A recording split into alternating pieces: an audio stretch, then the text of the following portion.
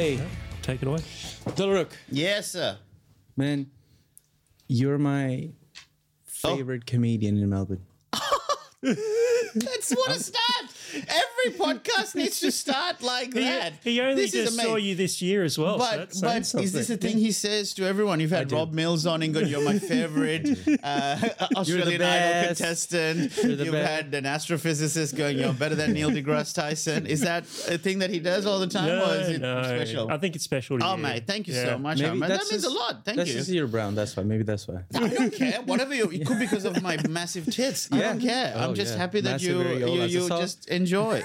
No, genuinely, that means a lot because it's a very competitive industry, and I've always considered myself kind of like one of. But to meet someone who's saying the favorite, Yeah. I'm like, what a nice feeling. So thank you, buddy. 100%. Well, I appreciate it that. means a lot to me to hear you say that because I love 100%. introducing my friends to comedians they may not have heard of. Right. And Harmon, I saw you for the first time this year. Yeah. Was it based on my advice or was it? 100%. Yeah. Right. See, Yeah. I feel so. Validated. Yeah. Oh no, I feel so warm that you've got it. You feel Seeing warm. you, Imagine yeah. how I feel. So I kind of remember I suppose you and your mum used to come to Yeah. shows since 2016, maybe 2015? Yeah, so the first show I saw you do was at the Games Room at Oh, yeah, Acme with the moss flying around. all Yeah, the- there was 30-seater, that was. Yeah. And I think there was a night, I think the lowest I had, there was 9 people. So 9, performing to 9 people in my hometown wasn't the best feeling. However, at the same time, that was the year that I ended up selling my show out multiple and having extra shows and Yeah. stuff. So yeah, 30-seater. So you Yeah. came at the early So, ages. yeah, so I that. came once by myself. Now I told my mum because she loves comedy as well. I said, "You've Right. got to come and see this guy because Really? he's just such a lovable, funny, man. relatable guy. That's so cool. Just talk so honestly and openly. Let's that's go and so see lovely. him." I So appreciate I that. came again with my mum, and yeah, we're seeing you as often as we can. Yeah, I feel like there was a period where it was almost like I'd set my calendar to when you guys came to the show. I'm like, it must be April because Dan and his Yeah, mum's here. But so he gave the recommendation, and you did. went. Did you come to this year's show? Is This it? year's show. Oh, great! And Thank man, you. what an amazing set. Tight, precise. I watched it twice. Oh, really? I did. 100%. I did. I took my friends and then I took my date to your show as well, and she loved it, man. Oh wow! Tell me more about this date. What date number was that? Stopped counting after a while. Oh, how long have you been together? Oh, we're not dating anymore. It was just a date. I was like, do you want to say go? No. What I'm trying to get at is that I've always wondered whether taking a date on a first date to a comedy show is that advisable, or should it be more like something once you establish each other's kind of senses of humor? Because I think a first date is a bit risky. First date is risky. You'd want to sit down and talk. I mean, she made sure she looks pretty for you, so you don't want to sit and look at someone else.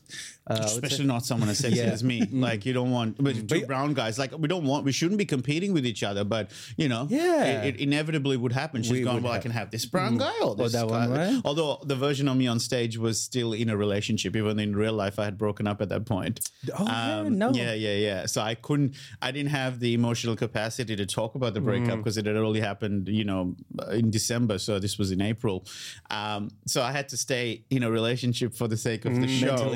Mentally, and then subconsciously break up every time I finish the show. Bro, every time I watch that set, every time someone asks me, why do you like comedians, or why do you have comedians in the podcast? And I say to them that when someone turns their trauma or something, some bad experience into a tight comedy set, I'm a massive fan of that. Oh, thank you, man. Yeah. And it was, I think that show is one of my benchmarks to tell people why I like comedians. Wow. Thank you, man. There's a compliment. That's huge. That's huge to me because the show almost didn't happen because it was a tough topic. For those who are listening who don't know, I had a heart attack last year at the age of 37 in 2022. And I was initially, like, when the talk of what, show title and stuff like that for the next tour starts happening around September, October. And I was hesitant to talk about the heart attack because Cal Wilson introduced me to this phrase, which is that people want to see scars, not your wounds. Because the idea being that scars have an interesting story and there's some healing in there and people are comfortable hearing about, triumph over adversity. But when it's a wound, it's too fresh. And even in real life, think about it. Like if someone's got a pussy fucking wound, you're like, ugh, I don't want to see that shit. Same with tattoos as well. Like when they show it while it's still glad wrapped, I'm like, yuck, wait for it to heal and then show it to me. You know what I mean? So scars do have compelling stories. Wounds are a bit harder to sell. And I wasn't sure whether this was a scar or a wound yet. And, but what happened in the end was every time I sat down to try and think of ideas, all my brain was flooded with was, fuck, I had a heart attack. Yeah. Do you know what I mean? Like everything felt irrelevant to talk about. If I did, whatever I would have talked about, if it wasn't heart related, sounded insincere. So I just kind of then had to bite the bullet and go, look, I don't think I'll give a shit about any other material other than this year.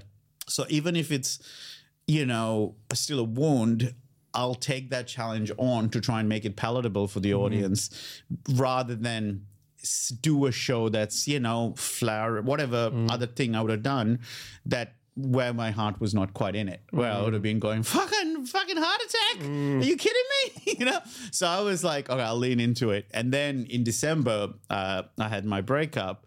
And I was in such a bad mental health space that I just went like, okay, writing a show about writing a show is hard. Writing a show about a trauma, health trauma is harder. Writing about it while you're going through a breakup, even harder. And then at the same time, having to do it while filming one of the, most popular TV shows, Utopia. I was like, this is too much. Just take the show out, take the stand-up show out of the equation.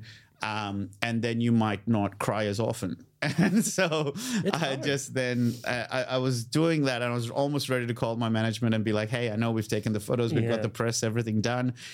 I thought maybe what can be a compromise is I'll do a best of show because I know how the material works and I can just wedge it in and do like a best of show. That way I don't lose face. Also financially, well, Comedy Festival and the tours are like my biggest earner for the whole year. So saying no to a new tour is not just about not doing it. It's also acknowledging a chunk of my income is not going to be in my account. So a few decisions were plaguing me in a way. And then I just went, you know what? There's two outcomes here. Either I do it and I have a breakdown or I don't do it and regret not having a crack. Right. Or there's a third outcome where I do it, I just survive. And I was like, I think not having both things had a pain to it, but I always try and focus on, rather than saying which one is giving me more pleasure, sometimes decision making helps when you go, which one's giving me more pain, and I'll avoid that one, as opposed to going towards a thing that's giving you more pleasure. Because sometimes the pleasure is not as evident, but you are more motivated by loss or pain. So for me, I was like, for me, my type of personality, it would be more painful to never to have missed out and not knowing what could have happened versus having a crack and failing or falling short or having a setback or whatever it was. I'd rather push myself to the limit and see how I stand or crumble rather than just going, I'll play it safe. So yeah, I'm having all that to say, you went all in. It makes, particularly compared to any other year, you saying that you enjoyed this show the way you did means more to me than if you had said it about any other year, just because of all the, the head fuck that I was going through to get to that point. So it's really validating and it's really nice to know that effort, I feel the reward of it because I was really proud of it, but it's nice to know that there have been that impact on other people, such as yourself, where you came back and brought friends and stuff like that. It's just like, what an incredible gift. So thank you for telling me that. Man, fuck, you look great for 37-year-old, 38-year-old. 38. What does that mean, Harman? You look great, bro. What? Oh, you just insulted 38-year-olds across the land. No, you look amazing. Thank you. You look great, man. And I appreciate that. And if this pod doesn't end up in us fucking each other, I don't know what we're doing here right now. Because this feels like this is what we're heading to. We're all caffeinated, emotionally attached. There's great energy in this room. I mean, we might as well just give it a shot. Yeah. You've been on such a health journey as well over the last, yes, let's go several years. Yes. For a heart attack to happen as well, it must have been like crushing as well, like mentally. What are you, my evil conscience? The one voice in my head that I've been trying to shut out? Fucking hell, Daniel. No, you're spot on. Yeah. And I think, so the heart attack happened in April 2022. Here we are a year and 3 months later. I think that's the one big thing that's fucking me up still. Like mentally, I haven't still accepted that I went through many big drastic health changes. So quit drinking 7 years ago, lost like 30 kilos, ran marathon, you know, did a marathon, did half marathons, multiple half marathons. I remember coming across an Instagram post on the last day of the comedy festival in 2019. I'd set out for like a 5K run and ended up doing a half marathon. I was like going, fuck it, I can. Let me just do a half marathon because I'm bored, you know? I was just really proud of how much I'd committed and prioritized health. So then to still end up having a heart attack is something that I can intellectually give all the right words and be like, yeah, this still tracks because of all the high cholesterol food that I was having in spite of losing weight. I can still track it as genetically, you know, my family history of heart issues. Apparently us brown people, we have thinner arteries. There's a lot going against me as well. But in spite of knowing all of that, I still struggle with the fact that it happened, and I still feel entitled to it not have happened. You know, I'm like, oh fuck, it's not true. By the way, everything I'm about to say, I know is not true, but the feeling is like, fucking, you know, I can't believe I put all that effort in and I still had a heart attack. And you know, how embarrassing, how cringe, you know, and the weird part is, it's made me so much less motivated to keep trying now. And again, I'm on my 49-day streak of doing some sort of workout without missing a beat. But it's fucking getting harder because not just physically, it's just emotionally. I can't help but shake that feeling of what's the fucking point? And it's not true. I know it's not true. It's because I know that exercise saved my life. For those who don't know, so it was cholesterol that caused the heart attack, and I didn't feel anything. I felt a little discomfort in my left arm and my chest, but there was no pain to the extent that the doctors thought it was psychosomatic. Because if you do have a heart attack, usually there's, you know, some sort of writhing pain, or it shows up on the ECG as having some damage to the heart muscles. But there was no damage to the heart muscles. They're like, this is probably just stress. But when they looked deeper, they found an 80% block in an artery that they call the widowmaker. So it was a very hectic, it was a full-on heart attack. The reason I didn't feel anything is because my cardio fitness is so good that the muscles around the heart just kept pumping through that block, and I barely felt any pain. So exercise absolutely saved my life. And you know, if I was still drinking or still obese the way I was, I probably would be in much more of a drastic situation. So I know that exercise is good for me and that it is something I want to keep doing. But it's hard not to face your mortality and face how fallible your body is, and still, from someone like me who wasn't a health person for 30 years, to find that drive again. Do you know what I mean? Like it felt like I got it. I found a genuine love of exercise, which is running for me. And yet this happened. So I'm like, well, fuck it, why bother trying? And it's not true. I keep trying, but the feeling is there. And that's why I think I keep overeating. Yeah. I'm not a much of a runner. I'm much of a lifter. But can you describe, or if you have experience, a runner's high? Do you know what that is? Yeah, I can't speak to it too much because I don't know if I've ever felt it. I've definitely felt a high of progress and completion. And I feel that whether it's the gym, whether it's Pilates, whether it's running, the fact that I did something and there's an endorphin or whatever happy feeling that comes afterwards, for me, I don't necessarily limit it, or I don't know if I can isolate it to running.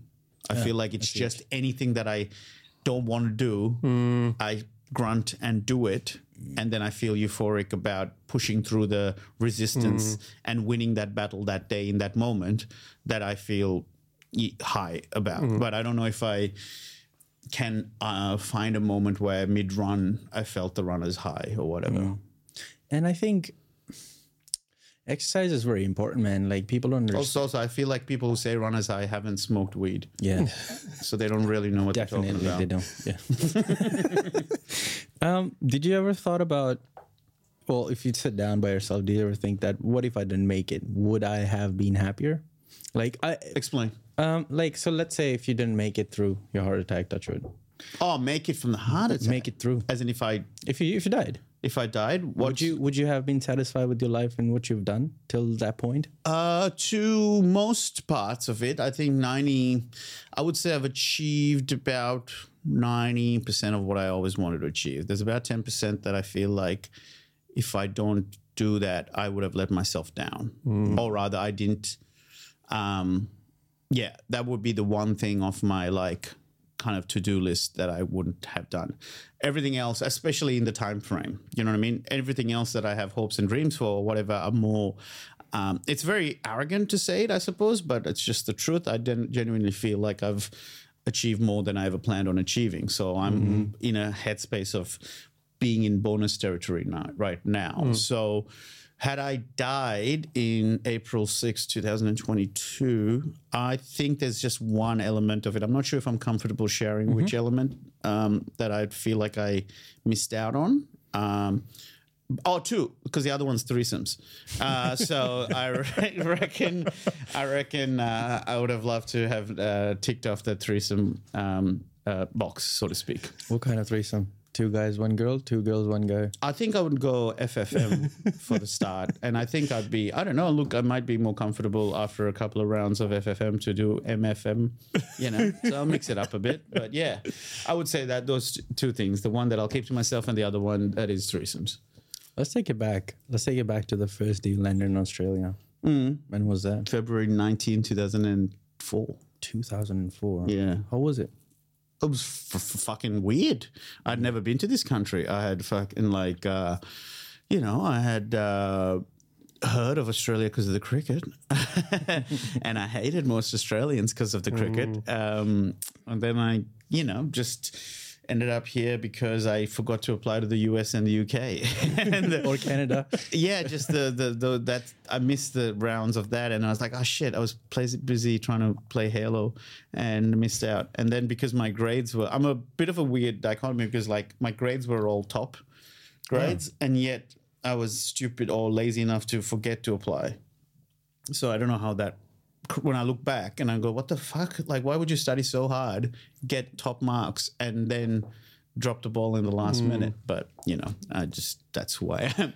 And so anyway, in the end, realized, oh, fuck, my only option is Australia now. And so I was going to go to Monash because Monash is more marketed in Sri Lanka, in the subcontinent. And then they were kind of like, they were a bit weird with my application because I had done, I did the London A-level system, and the math subjects, I found them easy than the other ones. So I just top loaded everything. So I started doing the year 2 maths thing while studying year 1. So I would literally do 2 subjects simultaneously, even though I hadn't learned the basics of the last one. I still was doing it. Ended up getting 100 for the second year level 1 because fucking that's what a weirdo I was. And so I had all these top grades, and they thought it was a bit sus because it was out of sync. It's like, hang on, fuck, he's now only doing 1 subject. And they were a bit umming and ahhing because it didn't come in the 1 hit. But then Melbourne Uni was like, no, fuck, we'll take you. And which is a harder uni to get into, And I was like, all right, I'll just go with Melbourne Uni. And so, when I landed here, I didn't know anybody. My dad's mate picked me up from the airport. And I had never met this guy. He didn't look like one of my dad's mates because most of my dad's mates are like with pot bellies and, man titties, whereas this guy was like shredded. I was like, that can't be one of dad's mates. You know what I mean? So, yeah. And was that a cultural shock for you? What? Coming to Australia and looking at the culture, you said in 2004 things would have been way different than they are now. I mean, yeah, it would have been a shock no matter if I moved from Colombo to Jaffna within the country even, because it's just a shock to be away from my family to begin with. So even before I could process any of the cultural issues, it was still just a different thing, a different place. Yeah. I think comedians' minds are very, very great at observing. Like comedians are very, very, very good at observing things. Did your mind kick in then, and were you observing things differently? No, I'm not good at observational humor that isn't about me. So I'm learned like that I'm very, I guess, for lack of a better word, egotistical or self-involved or whatever the negative framework you want to put it in. Or I can go, well, people say you write about what you know, and I focus a lot inwards and try to be better. And that tends to be where my observations come from, is about observations about myself. And I think, Dan, you can verify this from the years you've seen me. I always sort of tell just the story of my life from the year gone by or the year 2 years gone by. And in there are observations that are relatable to other people, but there's very rarely something that I've looked at society that has nothing to do with me and be able to make an interesting observation. Like, so some of my favorite comics are the ones who can take something we've stared at a million times and then they make a joke about it and you're going, fuck, I did think that. Yeah. And I just didn't realize that's what something everybody thought.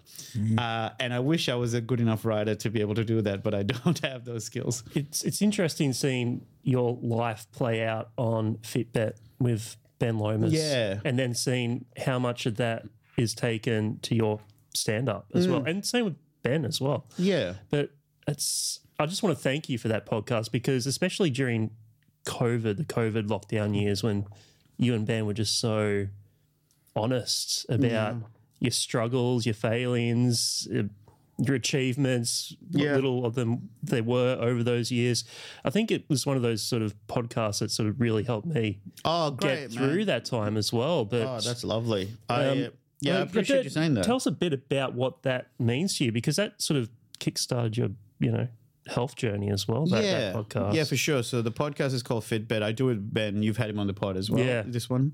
And so it was basically he and I had both been struggling with weight loss, and I knew that, again, given that I'm ego driven, that if I can find a way to channel that for good, that I decided to have a bet with him for the first of us to get under 100 kilos wins $1,000. And we thought, for the fun of it, why don't we track it on a podcast? And we thought it'll go for about a year or so, but we ended up reaching the goal weight within like 4 months, which is insane. But it is a testament to how competitive both him and I turned out to be. I didn't know because I never played sport. But yeah, it sounds that I have a very competitive edge competitive streak. And then from there, it was a cool thing to try and maintain it for a while. And I actually am really proud that during the COVID years, as tough as things were, it was the first time I started feeling the pangs of wanting to drink again and overeat and all those things. And I managed to fight it and ended up losing way more weight. Like, I think I got down to like 78 kilos at one point, and like right now I'm like 105 now, 106 this morning. I checked after a big curry last night. That's true. I was having a FaceTime with my parents and my brother was eating. My brother lives in Mumbai and he's having his lunch, and I couldn't even fucking tell, but just the way he was eating with his hands, I was like, I'm just craving some Sri Lankan food and I want to eat with my hands, you know what I mean? And so I got some curry and I jumped on the scales today and I'm like, fuck, did I put on a kilo in one meal? Jesus Christ, I must have eaten That's a lot. how they work. But the pod is something I'm truly proud of for many reasons. And you tapped into a few, which is the honesty of it. I think the pod gave me that platform, I guess, to not have to chase the punchline like I do on stand-up. Stand-up, I think it's a agreement that I at least want to respect, which is that if you're coming to the show, it has to be funny. It is not my indulgent hour of, working through my shit. It's like, no, you've bought a ticket, you've found parking or found a tram into the city, and maybe some people have to get babysitters and stuff. It's a big event for them. For that hour is not just about the money you spent. It's just like, no, you had to plan around it. So for me, I respect that a lot, to be like, no, if you're going to come, I'll try and tell an honest story like with the heart attack, but I'll try my absolute hardest to make it funny as well. Whereas with Fitbet, the podcast gives me more of an opportunity to not have to undercut the earnestness with to rush to a joke. If the joke's there, we'll go for it. Yeah. But I don't feel that pressure to make the pod funny all the time. And I love that we have a fan base that does allow us that, but also, the number of people that have messaged us over the years to say because of the pod they got healthier, because he and I were so from outside looking hopeless with weight loss and drinking and things like that. So for us to turn it around, a lot of people found motivation going, oh, fuck, if those two idiots can do it, then maybe I can too. And, getting messages from people, this bloke in WA who said he was on the brink of divorce because of the way he was drinking and unhealthy. And because of the pod, he got his shit together and, he started running marathons. He's now got a kid and he's able to play with the kid, so him saying we literally saved his marriage is like unfucking believable to think that us two dickheads can have that such a positive impact, especially off the back of it being like, hey, we don't know what we're doing. We're just going to share what we're going through. I think that as a premise is I think what people resonate to, especially if you look at situations now where Ben and I are both quite going back in the other direction again. You know what I mean? So that honesty of just saying, hey, we're fucking losing the battle here it's embarrassing, sure, but at the same time, I like that I don't have to feel ashamed, because I think there's two different things there. Like you can be hard on yourself to go, fuck, this is not good and I need to be better, versus this is not good and you're a piece of shit because of it.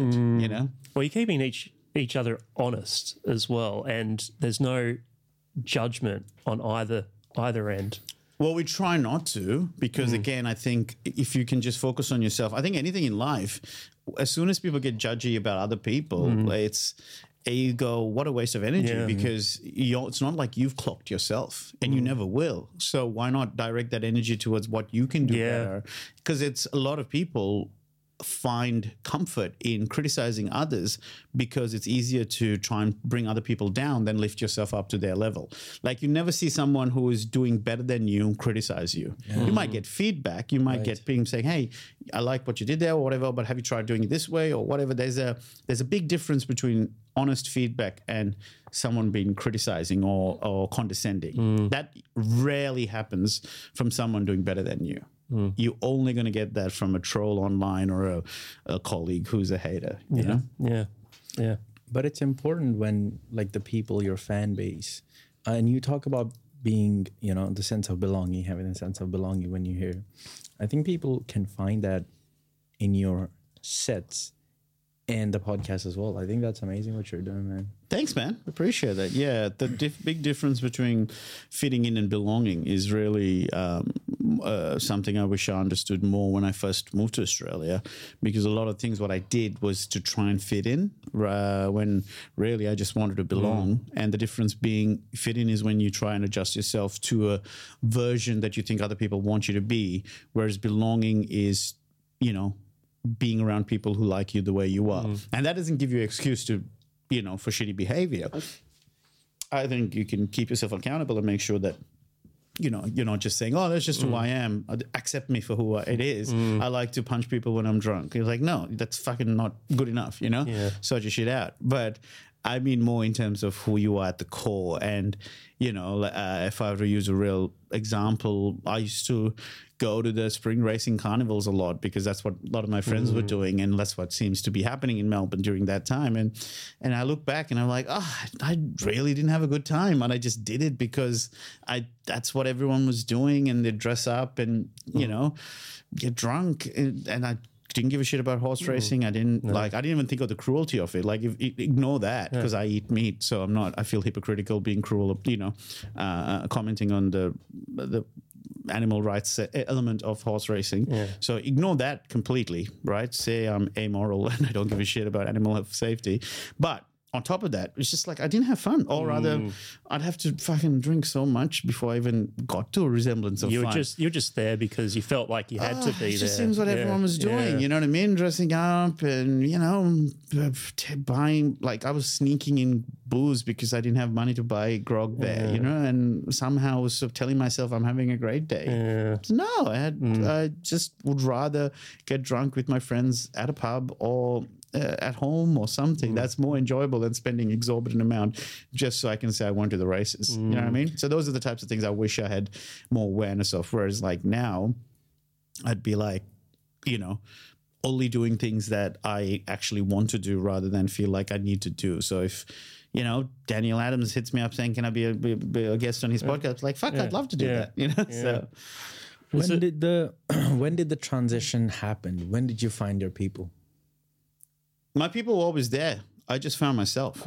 So the difference was those people that weren't my people fell off. Yeah. But the ones that I had a huge friendship group.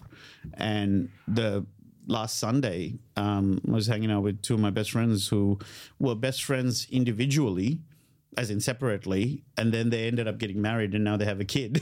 You know, so for me, like, they're the ones I met in that first week in Australia. They didn't even know each other at the time, I think, I'm pretty sure, but I became friends with them separately. And, you know, here we are 19 years later, then they're married with a kid. They're still there. Do you know what I mean? It was never they liked me not for the fact that I could drink. I just thought that was it, you know? What did it feel like for you when your career really got going in comedy? I suppose that just depends on what we would say as get going is. And that one... When you're playing at the Forum Theatre, for instance, in Melbourne, what did that feel like? That was huge. But that was the year of the heart attack. So I couldn't really... That's true. And it was... Yeah, it wasn't... It was a big deal to get it. Yeah. But it also was a very challenging year in terms of ticket sales. So that was my... I think it was like a 500-seater. Yeah. And that was my first year that I didn't have a sold-out show ever. Because since 2015, since that 2015 show where I was in a 30-seater, I'd at least had one sell-out show. Like usually a couple, or usually every Saturday or something would sell out. Yeah. But this was the year that I couldn't get it. I was like getting to 400, 450. And, you know, I shouldn't beat myself up, but it's like hard not to, like, you know, go, fuck, come on, just get there, you know? And I like, you know, being competitive about those things. But I didn't get my sold-out show that year. So I couldn't celebrate that moment as healthily as I normally would be able to, because I was so focused on how the seats that were empty necessarily, and also just the health issues that I was going through, you know what I mean? And so that was a challenge. In terms of what it felt like to, let's say, make it, honestly, for me, and Harman and I touched on this just before we hit record, which was that I've always just found my love of doing stand-up trumped any result-based focus. So the fact that I got to do it was the win, you know, because I just never thought I had the courage to even step on stage. So for me, that's really the focus. You know, yeah, of course, I'm not going to lie. There's been things that I've achieved, or people I got to meet because of comedy, or projects that I got to do because of comedy, that I pinch myself for sure. Like, I'm obviously, it'd be stupid for me to say, oh no, it's the same. No, those are awesome. But it doesn't, I think for me, it's just this continuous high that I get to do this. And especially because now I've reached the point where a lot of the time I don't have to do things. But I'm like, oh, I get to do it. Do you know what I mean? How cool. Was comedy ever a thing before you got to Australia? Was that something you always loved? Yes. I watched Eddie Murphy's stand-up when I was like 11, the stand-up special Delirious. And that was like the first time from memory that I could remember seeing stand-up comedy as a thing. Because I think we rented it thinking it was an Eddie Murphy film, like a Beverly Hills Cop or a Golden Child or whatever. And then he's just on stage telling jokes. Like, what the fuck is this? Eddie Murphy? Yeah, all right. Yeah. And I just loved it and memorized it, and then watched his follow-up called Raw, and, you know, memorized that. And yeah, then I just never thought it's something I could do. It's just something I can enjoy from afar, you know. And then came to Australia, was studying accounting, and I went and saw Will Anderson and Dave Hughes. Dave Hughes first, then Will Anderson. And when I saw Will Anderson, I remember feeling like, oh, it always sounds like an insult to Will, but I don't mean it as an insult. But seeing him was the first time I went, maybe I can do it too, which sounds insulting enough. He can do it. No, I mean more like his type of humor, or the way he did it was very similar to how I was funny with friends or whatever. I'm like, oh, okay, I don't, because he didn't do characters like Eddie Murphy would do impressions and things like that, which I don't have that skill set. So I just never really understood that there's other ways to do it. You know, I always thought you have to be like a animated personality like Husey is or whatever, you know? Whereas this guy, Will, was just being funny with being himself, you know, or talking, you know? And I was like, oh, maybe I can. And just, that was 2006. Actually, in terms of feeling like, you know, you've made it just because you asked that question, one of my favorite moments is I actually posted about it on Instagram. I think it was the 2019 Comedy Festival. There is a photo that I posted where like a spliced photo of the receipt of that first ever tickets that I bought, which was Husey and Will Anderson. Which is the first time I ever watched live stand-up, so I still have the email receipt. And, you know, 2019, we were part of the same photo shoot to promote the comedy festival, and it's just me between the two of them, I think, or me behind the two of them. I can't remember. Either way, I'm in the same frame as them. And I was like, fuck, that's kind of so cool. Strange how life works out. It's so cool, like 14 years later to now be considered someone like, you know, colleague to these two people that I, you know, admired from afar as heroes. Yeah, and you were on Hamish and Andy's show as well, one of their shows, and you were a caller on their show that's easily earlier. like a quote unquote career highlight, because it was again 2010 before I'd done my first ever gig, and I called in on, I was working at an accounting firm, and I like had to duck and hide under the desk as I spoke to them and made them laugh and shit. And then years later, I managed to tell Hamish that story, and he loved it. And then a couple of years later, when Utopia was being promoted, Rob Sitch was on their show, and they actually played the clip saying, hey, I know you got you know, Working Dog, you guys have, you know, launched a lot of careers like Stephen Curry and, you know, Celia and all these other people, but, you know, we need to claim Dilruk because he called here first. And they play the audio. So for me, it was such a trip to listen to my favorite, you know, Hamish and Andy are actually the reason I left accounting. Will Anderson's the reason I got into stand-up, because I used to listen to them going, fuck, they're getting paid to have fun. They went to Melbourne Uni. I went to Melbourne Uni. You know, they met on Commerce Courtyard. That's where I met my friends, you know. So I was like, we're not that different. Maybe I can do it too, you know. So for me to have that show that I got me through my tough times play an audio clip of me calling them to a guy who wrote and directed my favorite Aussie film, The Castle. It's just a complete fucking trip for me, you know? And it was really funny when Hamish texted me and asked me, hey, do you have a rough idea when what year you called? I was like, mate, it was July 28th, segment 4, I believe. It's a Wednesday. There's a certain sense, there's a weird sort of sense of pride in me for you. Okay. Because I've seen you every year since seeing you at Acme in that games room. So it's like, I can claim I was there right from the beginning when his career was, you know, just starting. Oh, that's so cool. No, and I appreciate it. And I appreciate you saying you're proud. And it does mean a lot, even though it's not necessarily something like you would have a linear hand in. But you definitely have a impact, which is seeing, you know, folks like you and your mum show up year after year is a good example of the things I focus on when writing a new show, where I give myself that rule that it has to be a new show, because in case people come back again, I don't want them to feel like, oh, we kind of get the same, we kind of get a sense that what he does now, we don't need to see him again, because we saw him twice in a row and it was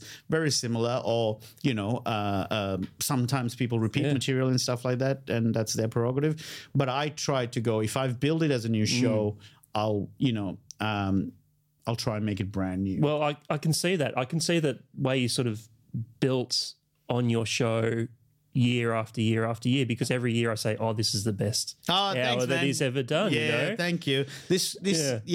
And I try to strive for that. Or I'll try to do something different. So for me, when I set out my goals for the show, I always come back to myself going, if I was a fan of me and I've seen every show of mine, what would I like to, you know, play to that guy? Because I do love what I do, because at the end of the day, you can't control how your material is received by the audience, but you can be, you know, in control of what you might be proud of or not.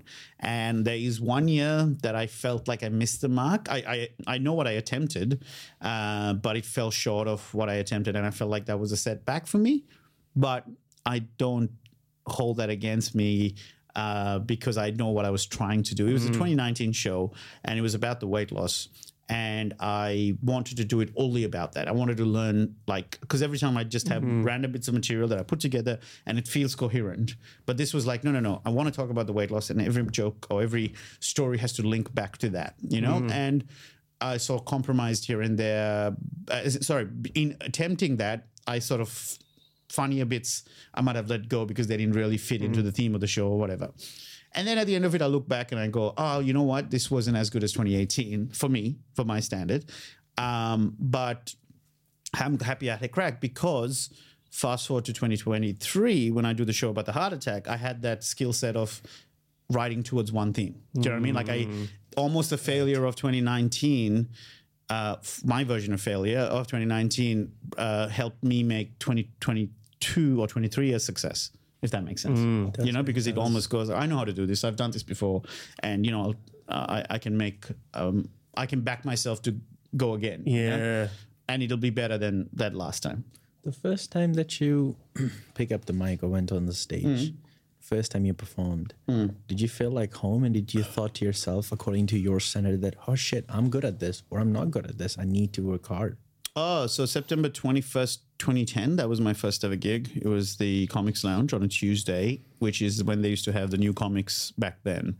So there was only like 20 people in the crowd, and I fucking bombed so hard. So my worst fear was realized. It took me a year between getting fired from the big accounting job that I was having and realizing that I want to do stand-up. It took about a year's worth of courage to get there, even more than a year actually, because I got fired in August 2009.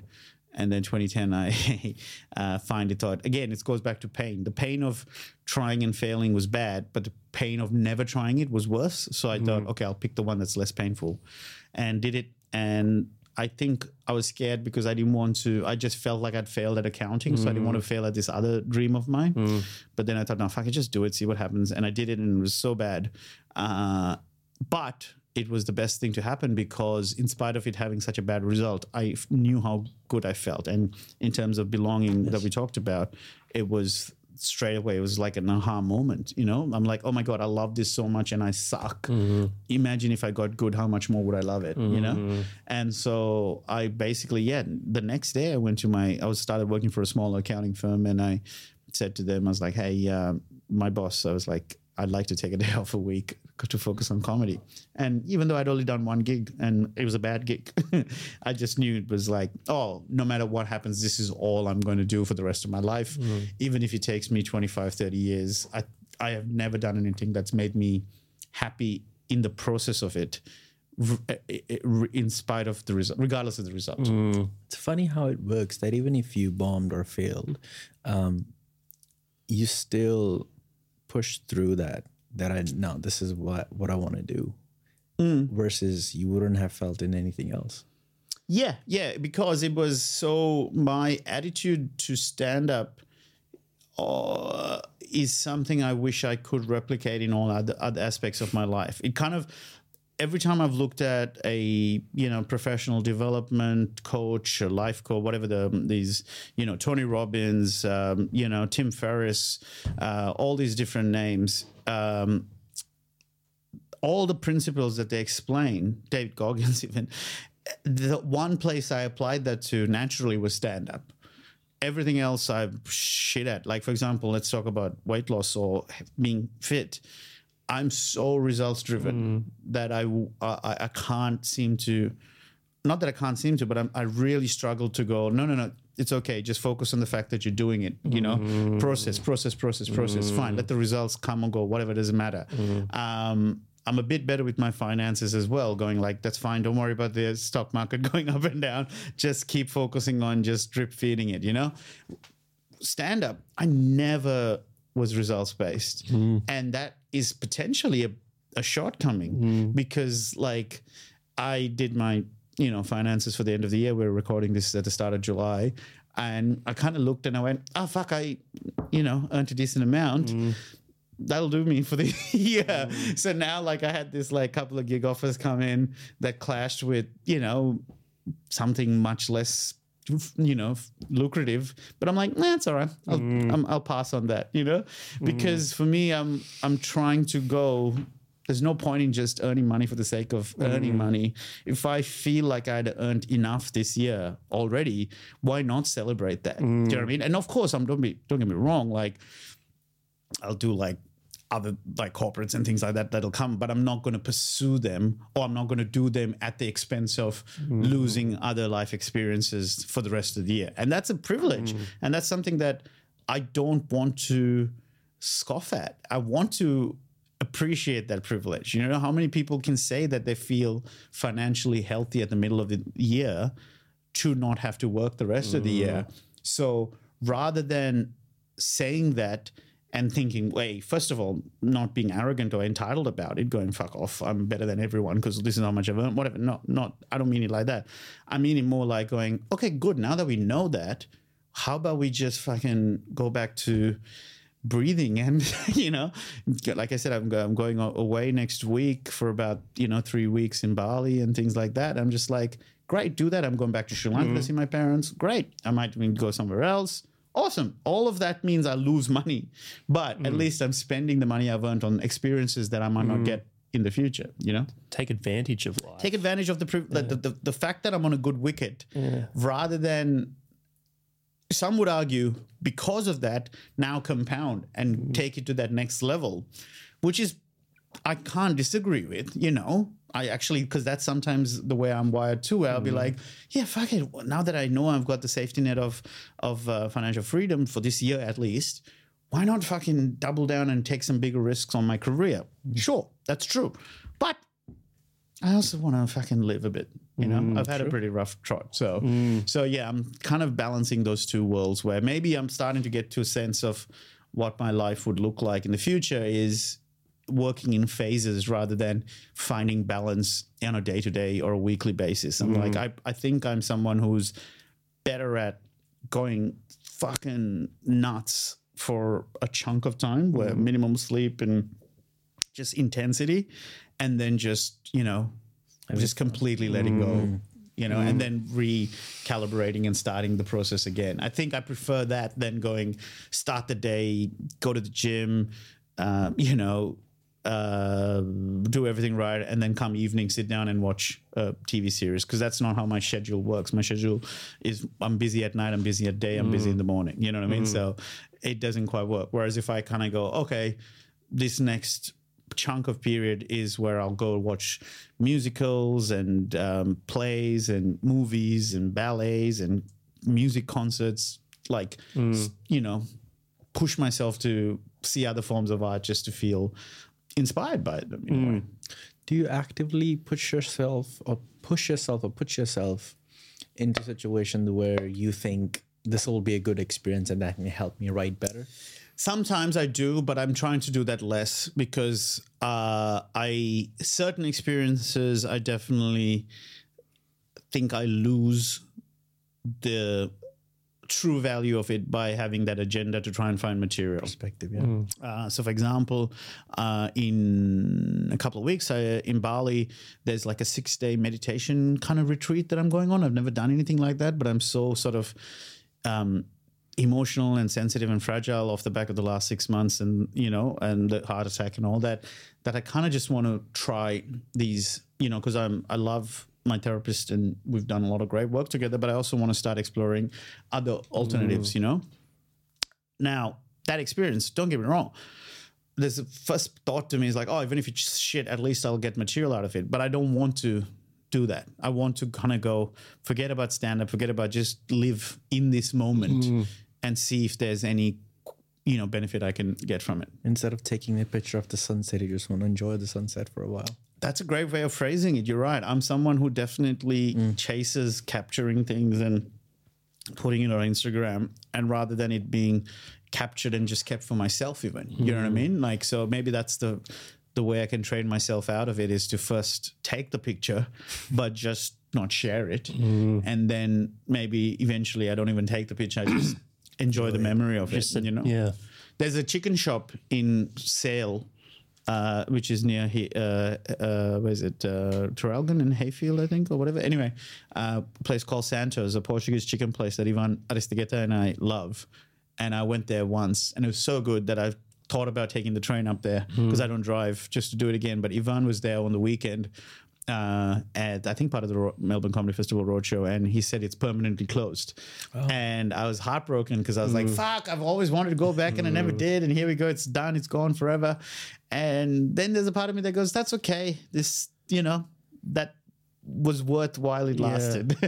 And I had a great experience at that place, and it can just be a memory. And if God knows, it's probably not as good as I remember it. You know what I mean? So at least it lives something that keeps coming up on this podcast quite a lot. Living life in the moment, not looking back, not looking forward, just what have people shared? Life, what it is. What have people shared that you guys have found useful in terms of trying to be more in the moment? Fuck, that's a good question.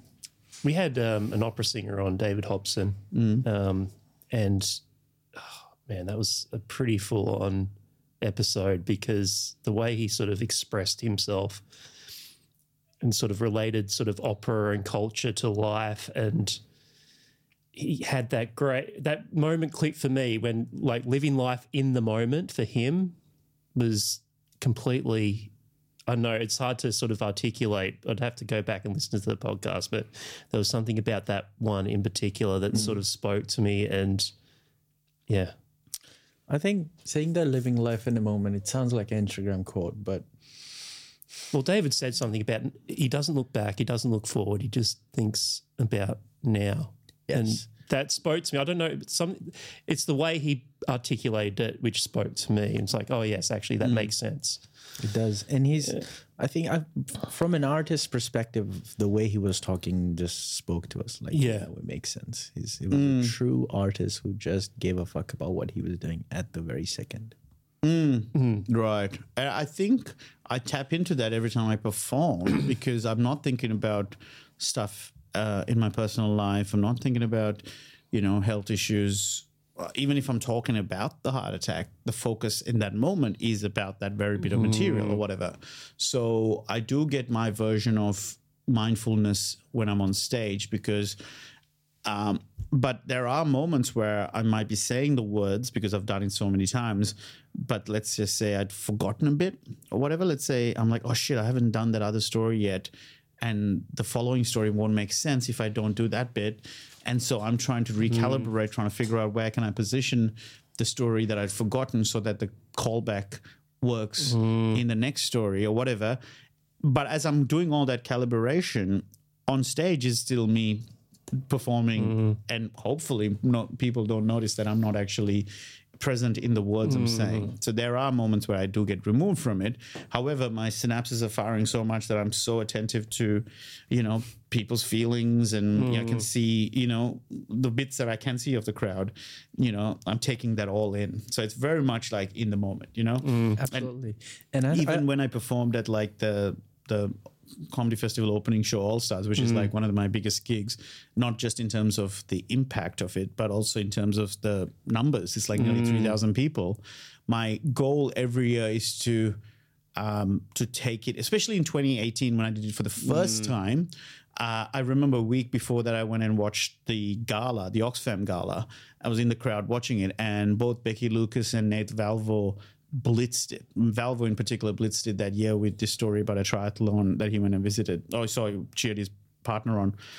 That bit went like viral and stuff, but he knocked it out of the park. And I remember chatting to him a few days later or whatever. It's like, how did you feel? He's like, I can't remember it. He's like, it was just also all a blur. And for me, after him and Becky Lucas both said that, I was like, oh, fuck, my only goal is to try and remember everything. Like, because I was like, I've done this, I've practiced this. In fact, the year before that, I was, Will Anderson was the host, and he had asked me to do the warm-up, the opening for the show. And I performed the bit that I was going to, in my head, I go, if I ever get this offer, this is the bit I would do. And I did it. I got the practice and it worked. I'm like, fuck, So I don't need to stress out about the material. I've done the preparation. All I need to do is enjoy the moment. And that 2018 clip even though I've had clips from that show in like that has got more hits or whatever in the future, that 2018 one is a special place for me because if you watch the first 10 seconds, it's me walking up, smiling, looking and taking the balcony and the second balcony. I'm like taking it all in and just genuinely like a gleeful idiot, just smiling and going, oh my God, I can't believe I'm here. And I love that because I remember, even now, if you ask me, I can close my eyes and picture exactly how I felt wearing that weird pink suit or whatever I was wearing. And I'm like, because I intentionally wanted to be present and think about it, and not because my biggest fear, I would say, is if everything goes to zero now. So I don't get booked anymore. I don't get auditions, whatever, all those vanishes. It can happen in this industry. I don't want to be left feeling like I wish I enjoyed it more when I had it. I want to be able to say, thank God I fucking made the most of what I had when I had it, so that I could, really take it in. And that sort of leads back to that thing of where I did my, mid-year finances, and I went, I'm okay. Why not just enjoy the rest of the year? Like, otherwise you're just going to keep working, and for what? Yeah. I think this podcast has been a game changer for us because we have this opportunity to sit down with people that we ordinarily wouldn't get a chance to talk to. And for me in particular, I can only speak to me, but I've always lived with this sort of heightened anxiety all my life because I think it stems from having to do speech therapy as a kid. Right. So not being as confident when I'm talking to strangers or just talking to anyone in general because I'm having to make a conscious effort to sort of slow down my speech when I talk to people. Right. And because if it comes out too fast, then I may, trip over my words. I may sound too nervous, which Harman says I don't sound too nervous, but in my head, I think I'm... I mean, yourself. And it's a thing that stages of any kind of progress, which is, unconscious incompetence. Then there's conscious incompetence. Then there's conscious competence. And then there's unconscious competence, meaning take driving, when you're a 4-year-old, you don't even, or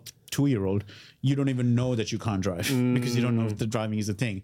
Then maybe when you're 16, you go, okay, I know I can't drive, but I'm aware of it. Then you start practicing and then you're like, okay, I can drive, but I have to be very conscious of it. Whereas now, after you practice enough, then you're doing it well, but you're not thinking of it, that your hand has to be on 10 and 2 and all those things. So similarly with doing stuff like the podcast and stuff, at this point, sure, you're going to feel that muscle, needing to be consciously activated. Yeah.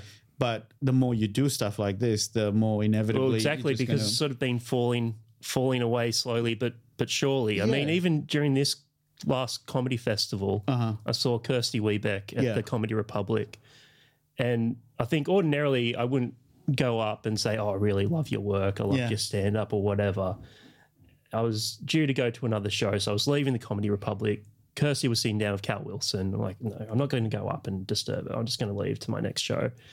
And then I stopped myself. I was halfway down their stairs, went back upstairs. I'm like, no, fuck it. I'm just going to go up and say, sorry to interrupt, but I'm a big fan of your work. Yeah. And I did it. And I'm like, if it weren't for the podcast, I don't think I would have done that. Yeah, and that's the same thing as that I said before about the runner's high thing. You know what I mean? Like, it's not, for me, having a roadblock and then overcoming that obstacle is in itself the high. You know what I mean? So in that instance, that whatever you would have felt, the positive feeling is something that I think is what I wish I'd focused more on when I look at my running shoes or know that I've got a session at the gym. Is like, hey, remember that at the end of this is a feeling that you need to be excited about.